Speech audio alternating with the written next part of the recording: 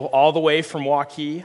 I find in Iowa, or at least in the Des Moines area, people refer, like if you have to go to Ames from Waukee, people say, oh, I have to drive all the way out to Ames. I'm like, it's only like 15 minutes away. You don't even leave the interstate. I don't know. It even or going to downtown from Waukee, people in Waukee are like, oh, it's all the way downtown. It literally takes 15 minutes on I-80 to get to downtown. I don't know. Maybe it's just economies of scale. So it's good to be with you all this morning. Thank you for the invitation to come and to preach. I hail originally from Ohio, in between Dayton and Cincinnati. Anybody from Ohio in the room? Nobody? Shoot, all right. And then I spent some time in Michigan after that, in Grand Rapids, and then in Holland, Michigan, and then I've been out here for the last 4 years as assistant pastor at Westview Church in Waukee. Now, this may be a dumb question, but when I'm a guest preacher at places, I do like, just as a get-to-know-you deal, I like to hear what college teams you like to root for. But we're kind of in Ames, so I'll take the poll anyways. Do we have any Iowa State basketball fans in the room? Yeah. Is anyone not an Iowa State fan here? There we go. There's I just saw one very sheepish hand back there. Who's your team? Kansas. This is the one time that you can say Kansas and people feel bad for you this time. And what's your team? I'm an Iowa graduate. An Iowa grad, okay. Yeah, Hawkeyes are all right too. I'm from Ohio, but I'm actually a Kentucky Wildcats fan. Wow. It's kind of like being a Kansas fan or a Duke fan. I get it. If I wasn't a Kentucky fan, I have the same reaction. Like, oh, that program is the worst. So all of my family from a few generations back hails from Kentucky, and so it sort of came up across the Ohio River with my family. So to this day, we're still Wildcats fans. So sorry about that. Our scripture passage today is Exodus 14, verses 1 to 14.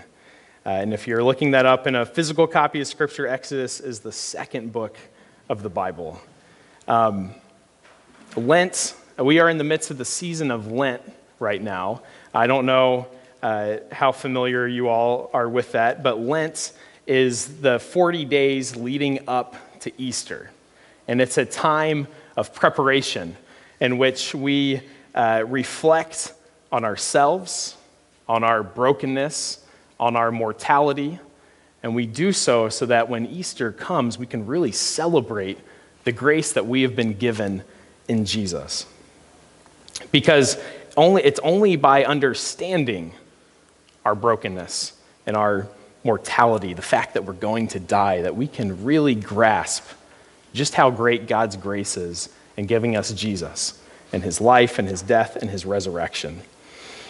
And so our passage this morning, it is the Israelites have just been released from Egypt, and they are caught in between Pharaoh and the Red Sea.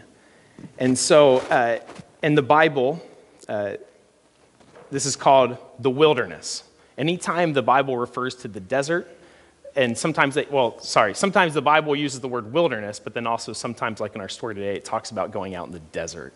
Anytime the Bible's talking about that, the wilderness is a place where people are refined and prepared for a deeper faith, which is sort of the theme of Lent. And so our passage this morning, it's the Israelites out in the wilderness in the face of danger, but God is preparing them for a deeper faith. Sort of like what Emily was just saying before that song. In those times of trial, you find out what foundation you are set on. And so I want you to ask yourself this question as we read this morning's passage. Ask yourself, have you ever felt abandoned in the wilderness before? Have you ever felt abandoned in the wilderness before? That's the question I want you to ask yourselves as we read. Please pray with me. God, we thank you for your word and for the way that you speak through it to us. today, just as you did thousands of years ago when it was written. And so, God, we ask that your Spirit would be present here with us this morning. Fill this place. Open up our hearts to hear what you are saying. And we pray this in Jesus' name. Amen. This is Exodus chapter 14, verses 1 to 14. Then the Lord said to Moses, "Tell the Israelites to turn back and encamp near Pi-hahiroth between Migdol and the sea. They are to encamp by the sea, directly opposite Baal-zephon. Pharaoh will think the Israelites are wandering around the land in confusion, hemmed in by the desert. And I will harden Pharaoh's heart, and he will pursue them. But I will gain glory for myself through Pharaoh and his army, and the Egyptians will know that I am the Lord." So the Israelites did this. When the king of Egypt was told that the people had fled, Pharaoh and his officials changed their minds about them and said, "What have we done? We have let the Israelites go and have lost their services." So he had his chariot made ready and took his army with him. He took 600 of the best chariots, along with all the other chariots of Egypt, with officers over all of them. The Lord hardened the heart of Pharaoh, king of Egypt, so that he pursued the Israelites, who were marching out boldly. The Egyptians, all Pharaoh's horses and chariots, horsemen and troops, pursued the Israelites and overtook them as they encamped by the sea near Pi-hahiroth, opposite Baal-zephon. As Pharaoh approached, the Israelites looked up, and there were the Egyptians marching after them. They were terrified and cried out to the Lord. They said to Moses, "Was it because there were no graves in Egypt that you brought us out to the desert to die? What have you done to us by bringing us out of Egypt? Didn't we say to you in Egypt, 'Leave us alone, let us serve the Egyptians'? It would have been better for us to serve the Egyptians than to die in the desert." Moses answered the people, "Do not be afraid. Stand firm, and you will see the deliverance the Lord will bring you today. The Egyptians you see today, you will never see again. The Lord will fight for you. You need only to be still."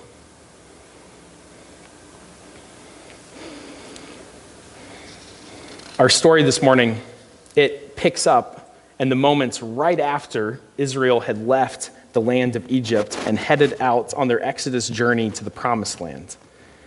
But as Israel begins their trek out into the wilderness, they encounter their first of many hardships. Pharaoh changes his mind and decides that he doesn't want to let the people go. So Pharaoh and his army, they take off in this race to catch up to Israel out in the desert. And when the Israelites catch wind that Pharaoh is in hot pursuit, they let out this cry of desperation. God had promised deliverance to the Israelites, but instead, where did he send them? He sent them out to the desert to die. To be honest, it seems like Israel has a legitimate complaint against God because they're staring down two deadly options. First, Israel could be slaughtered by Pharaoh's army as they come up behind them, or they could drown in the Red Sea. Pretty good options, I guess. And so it's in the face of this imminent death that Israel cries out to God in verse 11, and they're basically asking, "Did you bring us out here to die because Egypt ran out of graves?"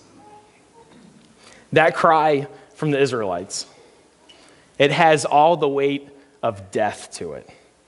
And it's one that I'm guessing that we're familiar with in some way, because there's not a person in this room.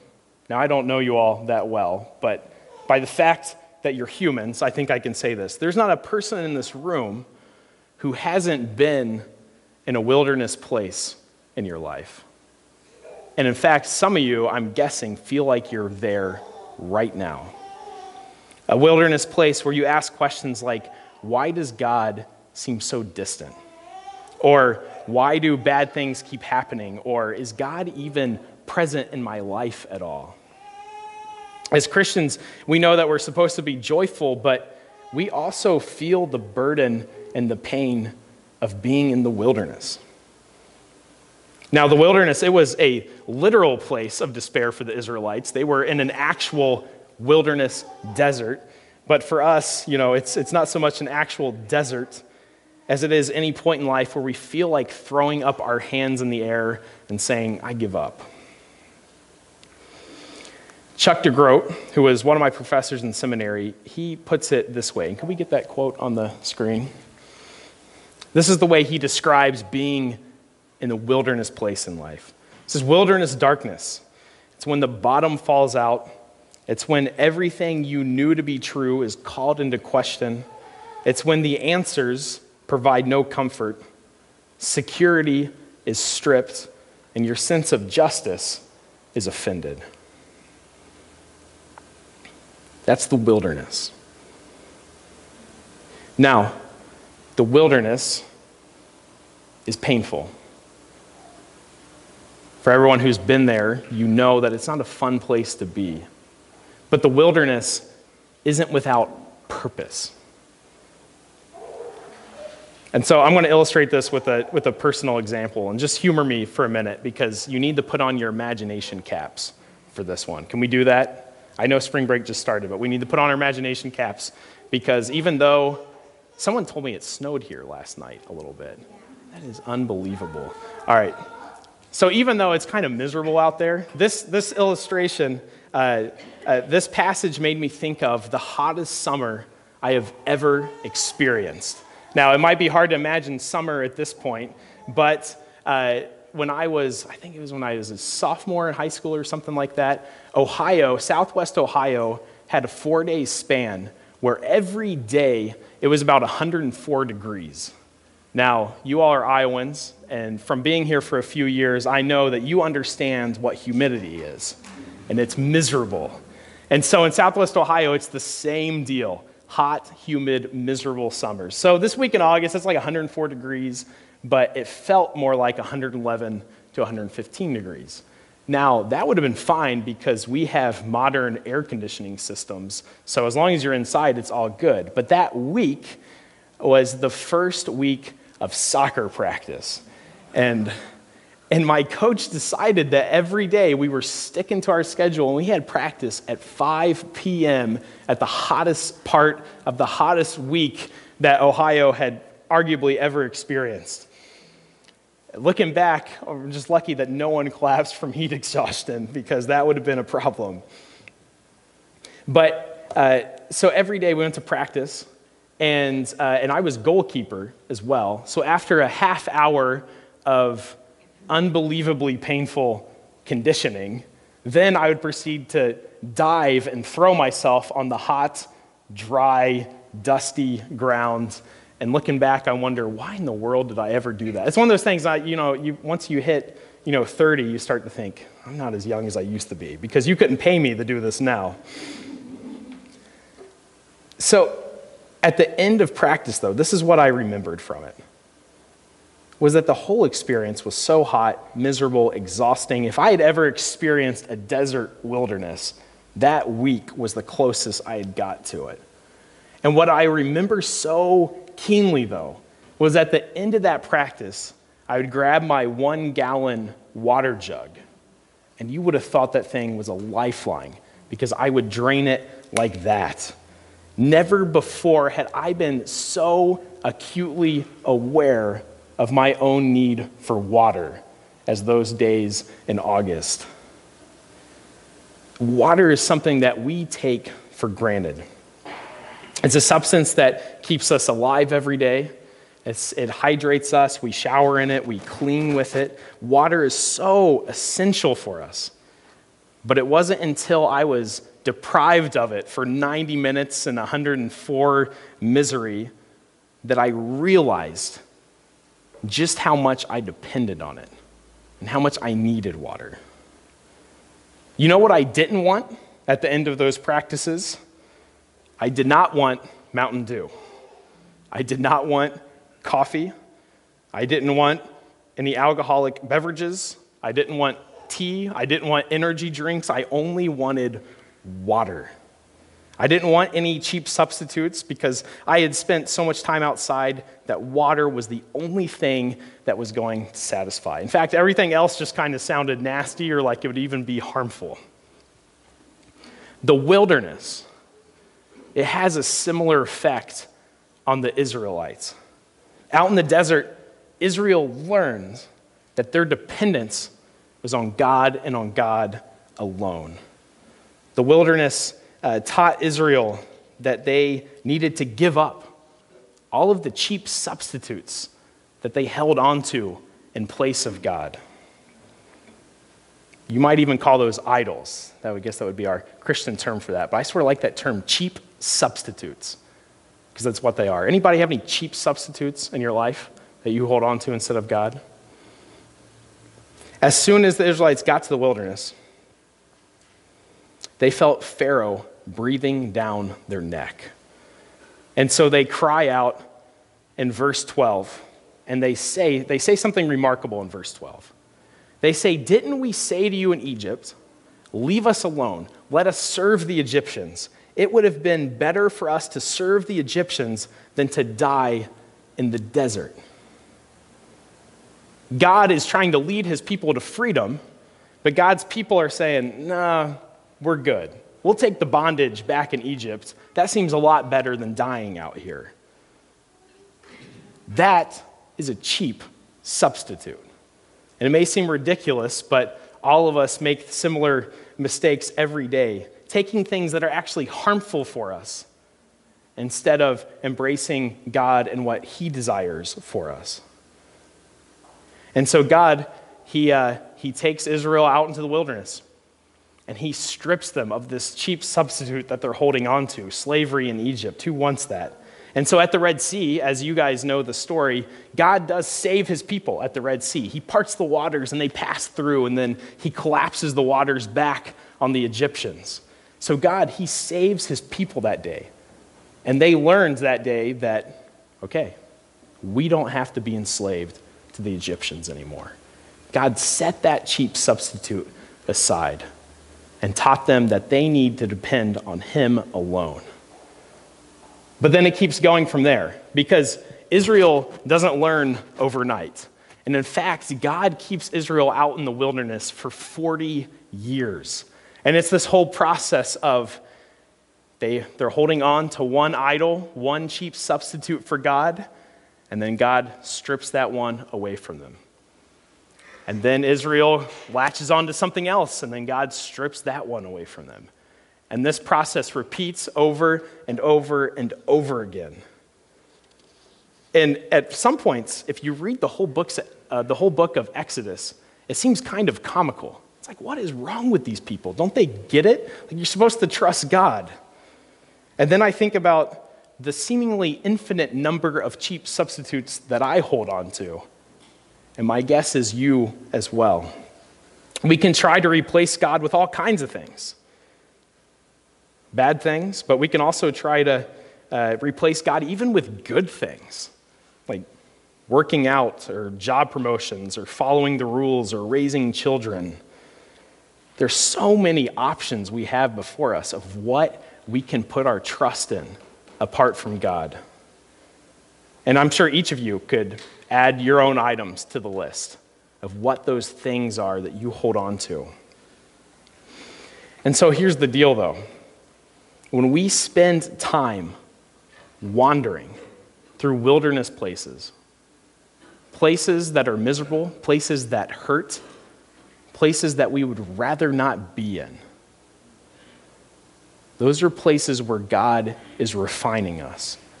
And he's stripping away all those cheap substitutes one by one.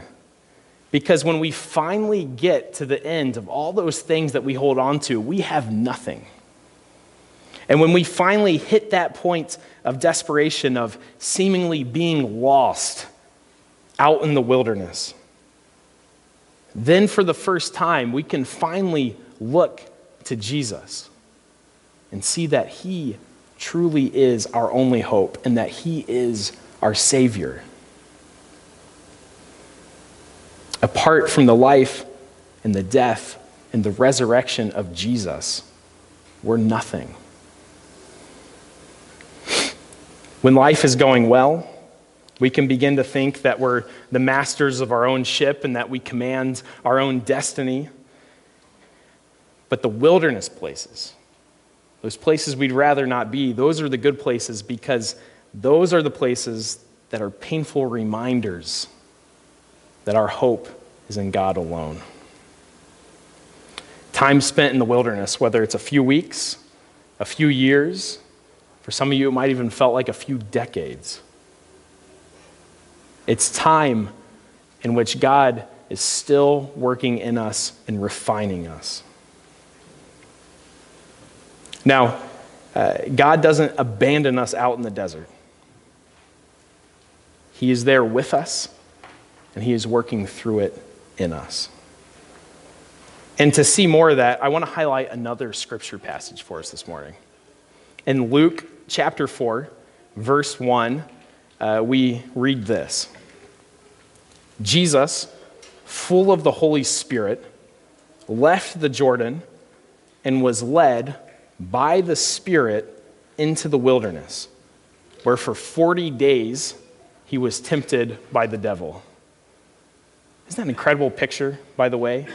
Jesus is led into the desert for a 40-day one-on-one session with Satan. I mean, that's a particular kind of misery out in the wilderness.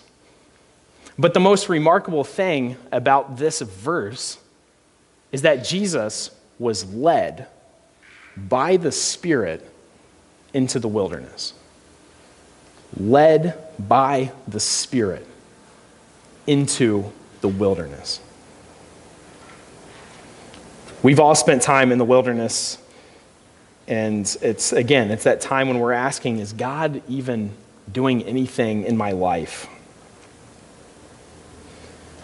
And the answer is yes. Somehow, even though it doesn't make sense, he is. God led Israel out into the desert. God, through his Spirit, he led Jesus into the desert. And so we can only assume by extension that God, at some point, is going to lead us out into the desert as well. And he's going to be there with us. You can't run from the wilderness. You can't run from it any more than Jesus did. But what you can do is accept the work of transformation that God wants to do in your life through it. Now, it won't feel good. I'll be honest, it'll hurt. It'll be excruciatingly painful sometimes. But the one who leads us out into the wilderness does so with a purpose. And he wants what's best for us, and he wants to see us let go of all of our idols, let go of all those cheap substitutes that we hold on to. So as we wrap up here, I want to display that quote one more time, if we could. Wilderness darkness. It's when the bottom falls out. It's when everything you knew to be true is called into question. It's when the answers provide no comfort. Security is stripped. Your sense of justice is offended. It's when we're at this place where it feels like the bottom falls out that we can finally learn that being successful in life, it doesn't really have much to do at all with having a good house, a good family, a good health, a good job, or good finances. True success is to know God and to live in his ways in this world. This is only experienced when our personal kingdoms crumble away amidst the pain and the confusion and the seeming abandonment of these wilderness places in our life. So Renew, as we wrap up this sermon, I do want to end with a word of hope. I know this has been a heavy sermon, which is fitting for the season of Lent, but there's a lot of grace in this passage as well. Remember, God is doing something good to the Israelites in this passage. He is saving them. He is stripping away their idols. And that's what he's doing with us as well. There's a lot of grace there. God could just leave us how we are, but he's not satisfied with that. And like he did with the people of Israel, God is walking the wilderness road with us. Jesus himself spent time in the wilderness, and that means we can't possibly go into any wilderness place in our life where Jesus himself has not already been. He will sustain you, and he will teach you that he is your only hope in life and in death. And the call to us is the same call that God made to the Israelites in verse 14, that very last verse of our passage. The Lord will fight for you. You need only to be still. We can be still and we can rest because God is the one who is at work within us in every moment of our lives. And that's good news. Amen? Pray with me.